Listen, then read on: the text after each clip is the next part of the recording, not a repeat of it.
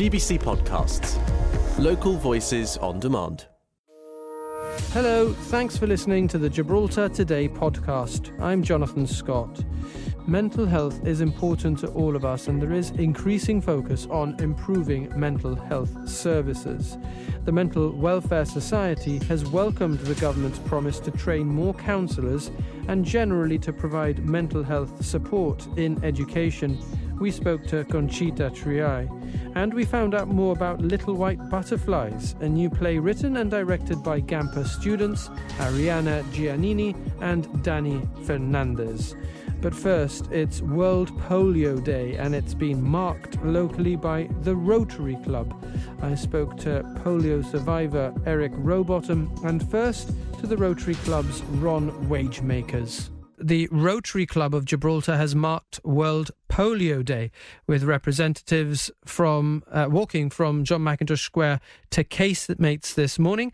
They were accompanied by polio survivor Eric Rowbottom, and the charity's Ron Wagemaker joins me today with Mr. Rowbottom himself. Good afternoon to you both. Thank you for joining us. Hi, Jonathan. What's the significance of marking World Polio Day? Well, since 1988, the Rotary Club has been a founding member of the Global Polio Eradication Initiative. Polio is a very debilitating disease, and through the decades, Rotary has, with partners, more than 25 billion children were vaccinated with the oral polio vaccine. So that's an amazing statistic. There has been a real global effort to bring those numbers down, and it has worked. No?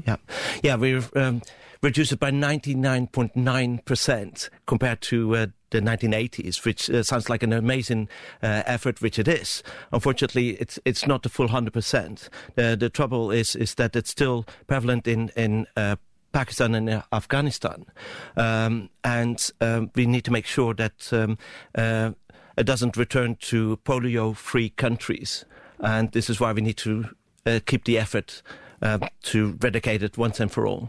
And you mentioned there that it was a debilitating disease. Let's bring in Eric, who is a polio survivor himself. Eric, tell us your story and how polio impacted your life. Yeah, well, good afternoon. Obviously, it impacted my whole life because I was 8 years old when I contracted the disease, and I am almost certain that I am not the person I was supposed to be today had I not contracted this disease. So I remember playing, I was 8 years old, I was playing football one afternoon, and the next thing I know, like 4, 5, 6 days, I can't remember exactly how long after that, I woke up in hospital not being able to move my body at all. I was completely paralyzed from the neck down, and that was a life-changing experience for an 8-year-old. So it is I can't say that word, deliberate. An horrible disease which can impact very badly on the person. I mean, and I consider myself one of the lucky ones. I don't know if your viewers or your listeners have read about it, but there were in the 60s and 70s, there are people who were literally living in chambers called iron lungs because they couldn't survive outside that. And to date, there's still a lady who's 60-odd years old who is still in the USA, still living in one of those chambers. Oh. So it's quite an awful disease.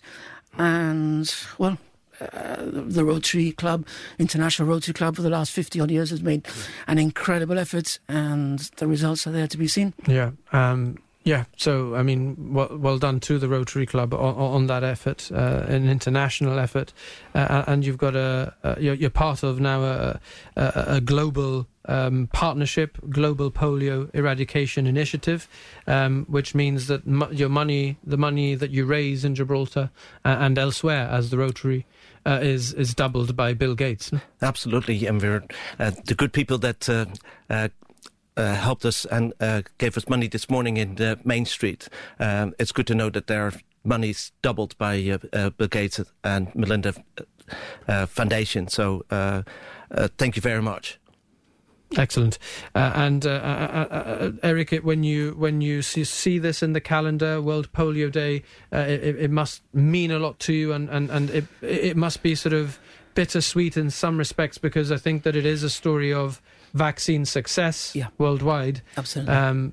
Obviously, you weren't able to have the vaccine in time. For me, it's a difficult day, to be very perfectly honest, because it brings back a lot of horrible memories from my childhood, and it's not easy for me to in inverted commas, celebrate this day. But there is some celebration because, as Ron quite rightly said, 99.9% is a great effort. But one case is one case too many.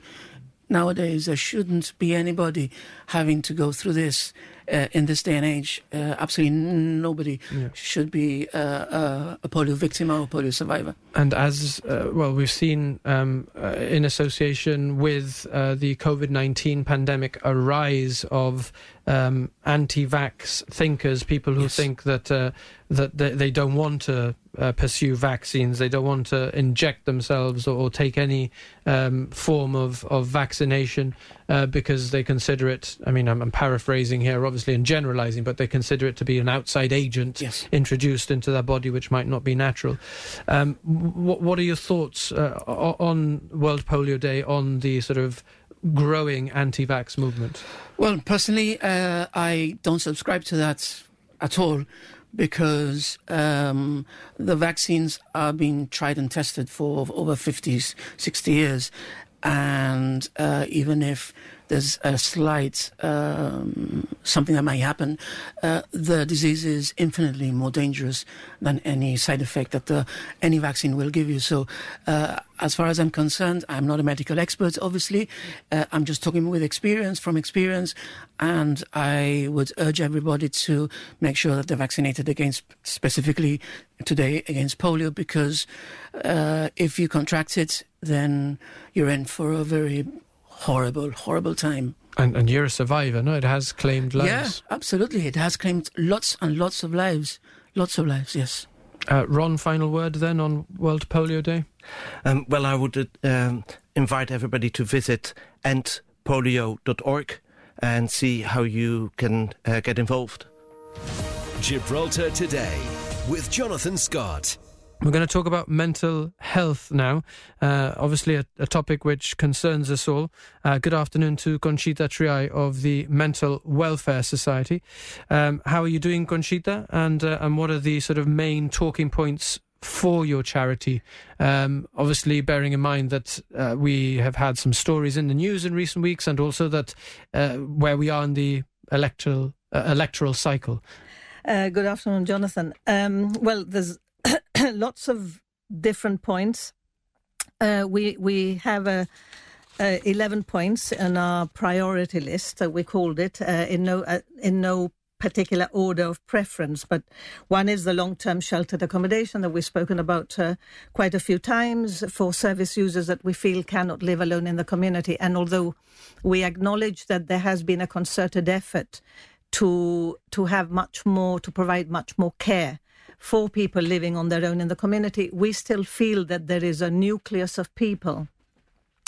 According to information that we've been given, feedback from psychiatrists, that I've asked informally, I said, okay, how many people? They've said two different ones. Between 20 to 25, for example, would benefit from that, from having a place where there was always somebody that they could turn to.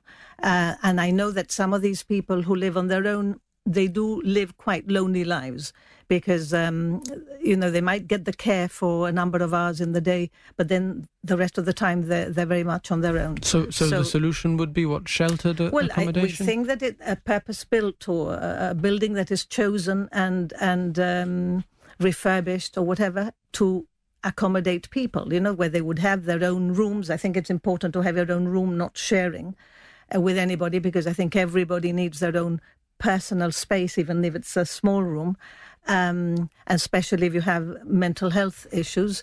But that would then have communal areas that they could benefit from when they wanted to be with other people. And to sort of state the obvious, or to spell it out, different to Ocean Views, which is an acute sort of attention. Yes, that's right. That's when somebody's going through a particular period of illness. But the other place would be a home. It would be a home, in the same way that we have homes for elderly people. And nobody thinks it's strange at this point in time to say, okay, you have buildings, and we have quite a few in Gibraltar that are specifically built with the elderly in mind. Well, we're talking about having these places for people who have serious mental health issues that make it very difficult for them to live on their own in the community. But that's just one point. Sure. And we'll move on to the next point if you like. But let me just ask you, have you had a conversation with the GSLP Liberals, I suppose, who were voted in? Did you speak to them as part of the sort of election build-up? I had a meeting with Christian Santos, and we were actually talking about this, about supported accommodation. We haven't spoken yet to the new health minister. We will be writing to her after giving her a bit of time to settle in, and we hope to meet with her and to talk see to her. what scope there is for making these ideas a reality, no? That is one idea. There are other things. I mean, according to the GSLP manifesto, there are lots of things that they're talking about improving, increasing, more mental health support in education, mental health locally trained counsellors, an increase in those, more school counsellors. So there is quite an emphasis on trying to provide a better service throughout the community, but particularly focusing on children, because of course if you catch or you diagnose some of these issues early on, it's less likely that they are going to become really entrenched, difficult things. Not in every case, obviously, but in cases where you can do that kind of increase the likelihood of it not being a long-term sort of thing. Okay, and what else? We know that you've also expressed concerns in the past about continuity of care.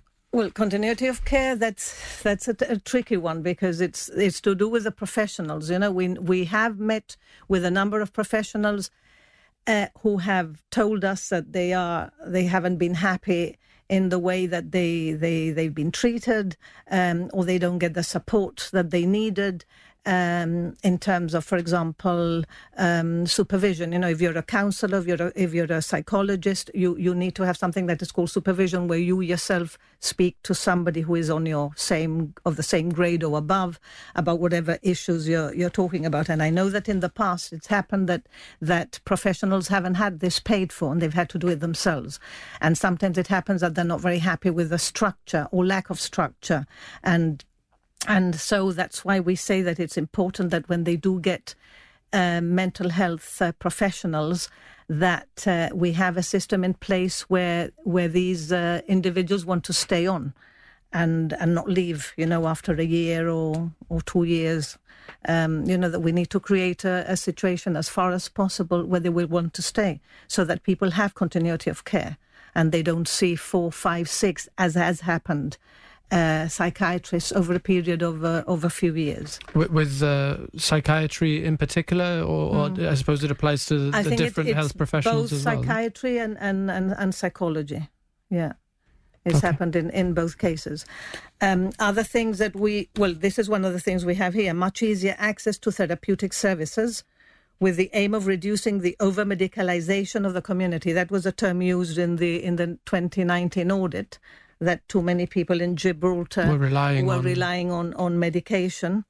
We also called for the implementation of a suicide audit and a suicide prevention policy, which was also mentioned in the audit. And this is something that we've spoken about, we've talked about a few times, but it hasn't happened. What a suicide audit is what? Well, I think it would mean it would be an analysis of the suicides that have taken place over a period of time and the circumstances leading up to them, with a view of trying to prevent them. Of course, which makes a lot of sense, but to the best of our knowledge hasn't yet happened. No, as far as I know, it hasn't happened. As far as we know, it hasn't happened.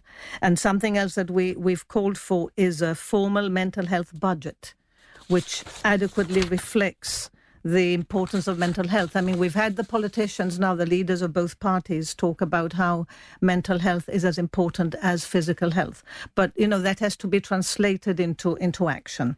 And we do feel that over the years, things have improved in mental health. Certainly, there is much more awareness. There is much more of an effort to try to facilitate things. But we feel that that it will always be a lot of work to be done. But there is still work to be done also in terms of providing a better mental health system, because you also have a more coordinated system between mental health and the care agency, for example, because the care agency has a crucial role to play. And do you feel then that, talking as we are, sort of just a matter of weeks after the election, that it's a good moment really to sort of have these conversations, because there is it taps into the electoral cycle where a new government is thinking about a 4-year plan, and it's a time frame when significant things might be achieved? I think so. I mean, I think something very important that is here somewhere, if I can find it. Yes, this is part of the GSLP manifesto. It talks about developing and implementing new mental health services, such as a community mental health hub and a crisis support. Well, a crisis support team already exists, and I think it's a question of just it becoming increasingly effective. But this community mental health hub is something that in the past we've also campaigned for, a drop-in centre, a place where people could go to have a chat with somebody who might reassure them, where they could have a cup of coffee, where they could meet other people, where they could get a lot of information, maybe to do with housing, with all sorts of related... That's different to the function fulfilled at Coling Island. I mean, in the past, going back to 2018, I came across this yesterday, a meeting we had with Minister Costa at the time, and we were talking about the need to really do something with Coling Island, and for it to be a much more welcoming place, for it to be a place where there was much more information. But it is a different role, because Coling Island is primarily a place where people go to get their medication, to get injections, and so on. So that also has to exist separately. Yeah, it's a question of both being necessary. That's right. Okay. Final thoughts then, Conchita, on where we are in the sort of evolution of mental health services and your hopes? I think we're in a better place than we used to be. I think there is still an awful lot to be done, but I think there are some people in the system who want to do things the right way. I mean, I think there are quite a few people in the system who want to do things the right way. But I think it's a question of getting everybody in the system doing it. And I think it's an appropriate time to remind politicians of what they've said in the manifesto, and to make sure that they start as soon as possible. On Radio Gibraltar and on GBC Television, Gibraltar Today with Jonathan Scott. A new play called Little White Butterflies, which will be put on this Thursday and Friday, and is organised by Gamper, and has been written by and directed by Gamper students who join me now in the Radio Gibraltar studio. Good afternoon to Dani Fernandez and to Arianna Gianini. Thank you so much for being here. How are you guys? I'm good. How are you, Jonathan? I'm very well. Welcome back. Not your first broadcast interview. That is true. And good afternoon to Dani as well. So tell us a little bit about Little White Butterflies and how that story started. Well, at the beginning of the year, Tanya, our director of Gampa, she came up to me and she said she wanted to do more than just performing, because a lot of the time we're taught, how to become performers. We're both actresses. There's a lot of musicians, but we don't often do behind the scenes work, production sides. And Tanya wanted to start working towards that. And she came up to me and she's like, I have this really talented writer, and she's written this play about 20 minutes long. she knew that I was interested in production work because I've done like lighting with her before, sound with her before. And she said, do you want to do it? And I said, yes. I read the play and I loved it. And so we went ahead with it. So this is a play that you wrote, Arianna. Yes. So tell us a little bit about the themes that it explores. So it's exploring the themes on just being a teenager. Again, it does link back to my movie. There are inner voices that have roles in the play, that it's just to represent the voices inside your head in a more visual scenario. So we all have these inner conversations. Yes. And it's about bringing that to life on a stage, yep. Which must be difficult. Do you give sort of different ideas in your brain, a whole different sort of person to represent them? Yeah, for sure. So you have two characters who are very different from each other, you know. One is more positive, negative. They're named the head and the heart. So that pretty much explains their characters and like their the personalities. logical, sort of rational versus the more sort of emotional. Right. Okay. Interesting. And it was honestly a challenge to write. It was the first play I ever wrote, and before Love Grace. And I went to Tanya and I was like, you know, I want to put this on. I want to take it further. And, you know, Gampa helped me make it into a real play. Amazing. So, what did you need to do to it, if you like? Because you've written for television before. What was different? What did you need to do to take your original draft and make it something that could be performed on the stage? To be honest, it was tough. There were like 7 different drafts throughout the year. We had cut down a lot to make it easier to perform. And in the end, the characters and the stage direction is very different, but it works really well and it highlights what I wanted to be highlighted. And from the production perspective, if we can bring in Dani, what were the main challenges? Well, like you said before, she's quite used to writing for screen. So in screen, when you have TV scenes and you're going from maybe a bedroom to a classroom, you'll just B-roll and you'll go straight to there. But you can't do that in plays, especially with us, where we might not have access to like changing sets. So you have to be quite creative. So that was a challenge for me to kind of visualize, well, how do I represent the changing of a setting without physically changing the setting? How can I represent that? Because it's also, you have to work within the confines of what is a fairly small space up at the magazine theatre, no? Yeah, exactly. So I'm not, maybe if I worked in maybe Macintosh Hall, I might be able to change some sets, maybe have some platforms I can roll in and out.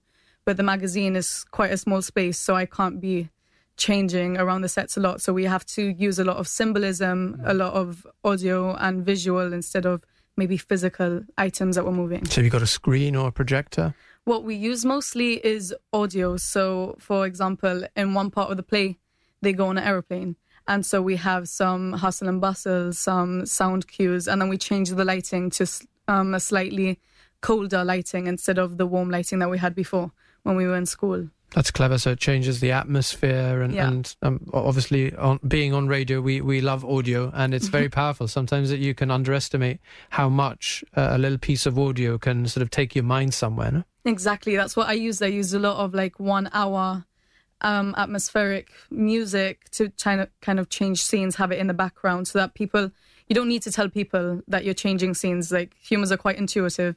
If they just hear it, they'll be able to come to that conclusion by themselves.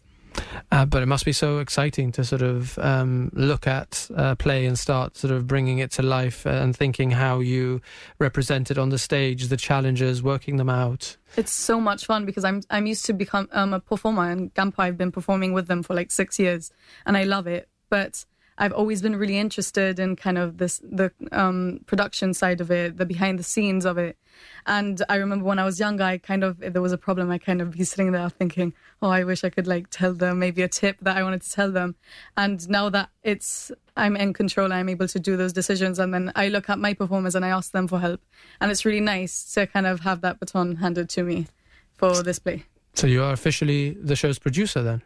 I'm the director. I think the producer is probably Gampa. Okay. But I am definitely the director. I have help from Tanya. Thank God I couldn't do it without her. But I also look to my performers as well, because I'm sure that once I'm gone, they're going to want to carry on. And hopefully this is a new thing that Gampa can start doing.